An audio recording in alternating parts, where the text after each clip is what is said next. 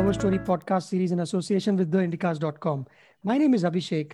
This issue's package is a private equity and venture capitalist special.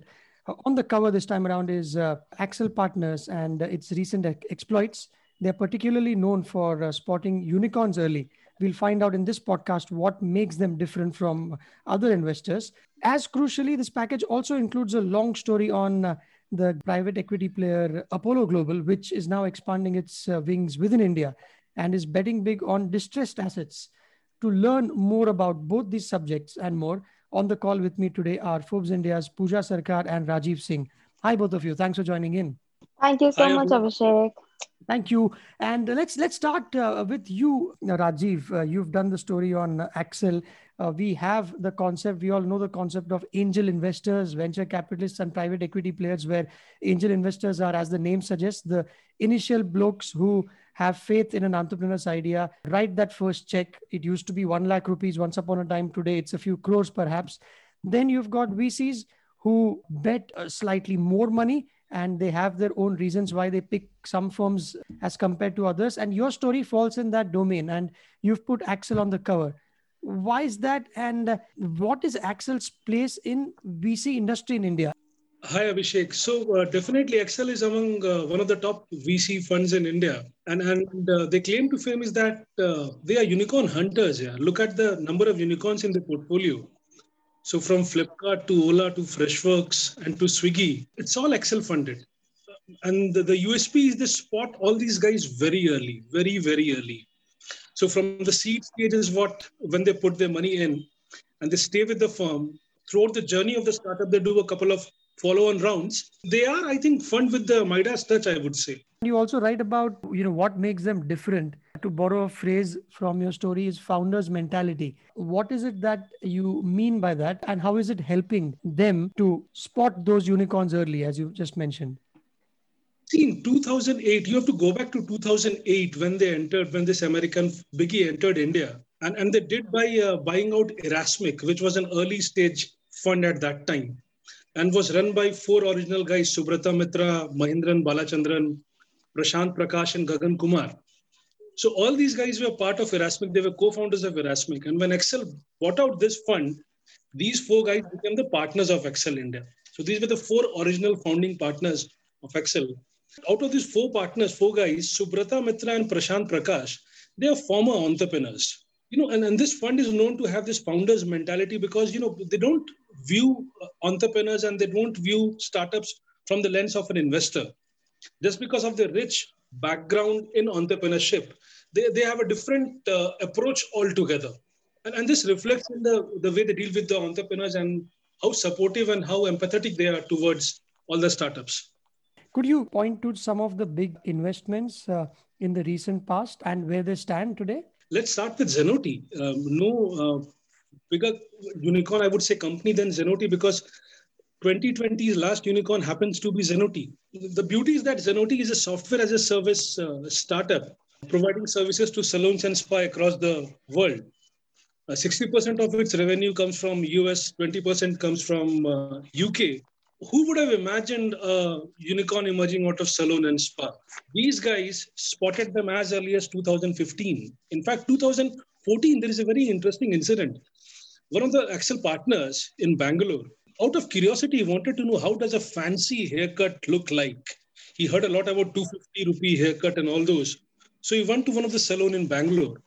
And what impressed him most was not the quality of the haircut, but the speed at which the entire checkout after the haircut happened. And then he got to know that there is a company called Manage My Spine Hyderabad. So they were the guys running this software. He got in touch with them. And then in 2015, Accel invested. But the interesting part of the story is this guy didn't need money. He was bootstrapped, well-equipped. Accel didn't give up. Because they spotted a gem. They knew that there is a potential in the startup and what they are doing. But the big market didn't lie in India. Sudhir Kunuru, the co-founder, he didn't want to step out of India. Started 2 ventures in US, came back to India in 2004. And he was having a very contented life. He didn't want to go back to US. Just a month after Accel invested, his team went to US. And the rest is history. 60% of the revenue now comes from US. So that's the beauty of this fund, to spot talent very early. And luckily, most of the bets have played out. You also write how it's not necessarily entrepreneurs who chase VCs, but the other way around is also true. And this being one of such examples. And talking about big investments, Pooja, if I could turn the next one to you, none bigger than what private equity players do.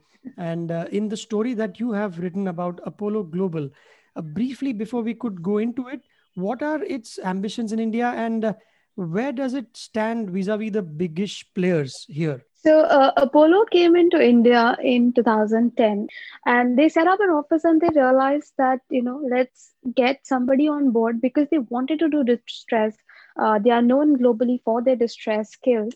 So they wanted to do the same in India, but India had a very fractured distress market at that point in time. We did not have the bankruptcy law. It came only in 2016 or so. So they wanted to do that piece, but they thought it's better to go and tie up with a bank. So they tied up with ICICI Ventures, that is the private equity arm of ICICI Bank, and they both came together and created this thing called as Aon. And that's how they went and raised capital and came back. And this year, they broke up with Aon. That partnership is broken up. And Apollo Global has now decided that they want to go big because they really see a lot of bigger opportunities in India, deals worth over $500 million kind of check. Now, if I compare them with other bigger private equity firms in India, for example, the global guys that are there, like a Blackstone, which already has more than which has commitments of over $10 billion in India. If you look at a Brookfield, all of them have committed a lot of money. As compared to that, Apollo Global Management globally, as of now, right now, has AUM of around $433 billion, and they have committed only $2.5 billion. Yeah, what is their reasoning for this? So as I said, that they were in partnership with Aon. So they had the Aon fund, that they were deploying capital from Aon for normal private equity and its distress solutions. And they were doing real estate separately. But since the breakup, but this year has been a very big year for them. And in terms of, at least in real estate, they have done in entirety, real estate till now has done $1 billion. But this year alone, they did $620 million. So you can imagine that, more than half of the money was deployed just this year. And similarly, if we look at the private equity side of the business, now that they have gone free, they will be looking at larger deals. They will be doing a lot of credit deals, and they are now trying to eye transactions of, you have to look at it the lens that, it's a global fund. If a global fund is committing capital to an Indian asset, it has to match the value and standards of the similar assets anywhere in the world. That is the kind of prism with which you have to look at it. But now they are ready to look at larger deals. The focus of your story here was how they have specialized in distressed assets, especially in India. These are particularly tricky and hard to liquidate. There are too many challenges, including union or legal troubles. You rightly mentioned the bankruptcy law is not as old. So how do they get around these challenges, and what is there in it for them to be in that trade? So the thing is that into the in around 2014, end of 2014, 2015, when Dr. Raghuram Rajan was the governor, he really came in and said, let's clean the books. Take these companies to bankruptcy court. Let's clean the books. Most of the NPAs that are there in India, the larger portion lies only with the public sector banks. They do not really lie with the private banks. So when you have so much of bad loans lying with PSUs, and PSUs, we usually see that people get transferred very often. Or if something happens, then the PSU manager will be held and he can lose all his pension. So there are a lot of fear that the managers have, and that's why they don't like to sell assets easily. So nobody was trying to really resolve anything. So once the IBC came into play, people said, okay, fine. Now this is an open process. There is a court. There is somebody who is going to now take care of the resolution process. The case will come in and it has to be resolved. There is a resolution professional who will come with a paper and say, okay, let's do this.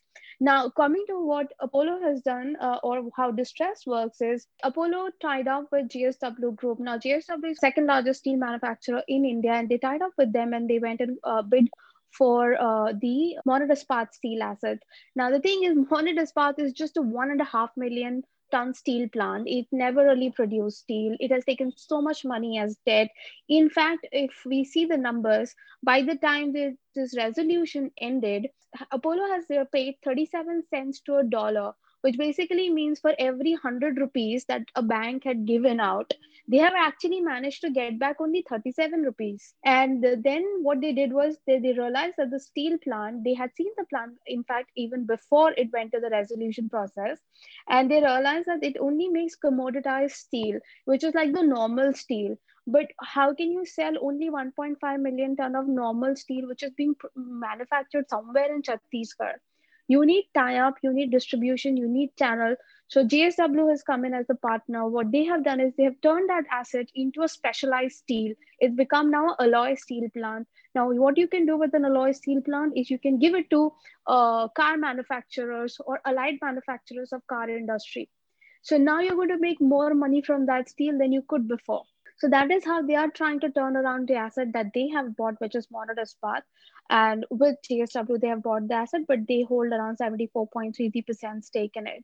The pandemic has pretty much put spanner in the works for every industry. How does it work in the private equity sector? How does it impact Apollo Global, followed by Accel? If you look at the numbers for 2020 in India, private equity funds like global funds, everybody, private equity investment, PE and VC investment that has happened in India for 2020 stands at around $47.5 billion, which is the highest amount of money that has ever come in India. But 36% of this money has gone to single-handedly to Reliance Group companies. Let me very clarify, Pops India is owned by Network 18, which is also a company related to the Reliance Group. Between Reliance Retail and Jio Platforms, a lot of capital went. So if I just remove that portion, it just comes down by another $11 billion, which means we have done only $36 billion for the rest of the country put together. Rest of the companies in the country managed to raise only 36 billion, which is actually far lesser than last year. Similarly, Rajiv, if you could take a crack at how has it impacted the VCs overall and Accel, given that you've spoken to the top guys there? Abhi, initially, let's talk about the startup ecosystem. During the initial part of the pandemic, first quarter, I would say, there were some issues regarding liquidity because money was not coming from China as well. But after fourth quarter, there is no issue of funding at all. And people 2020 entire, if you look at all top players, they have opened their purse string, they have funded, and they have been very liberal in doing it. Coming back to Accel, the unique thing about this VC fund is that it tries its level best not to let a venture die. Just because, having that kind of mindset, they have seen how painful it is to start a venture and close a venture. It's not easy to be an entrepreneur. They have seen this journey.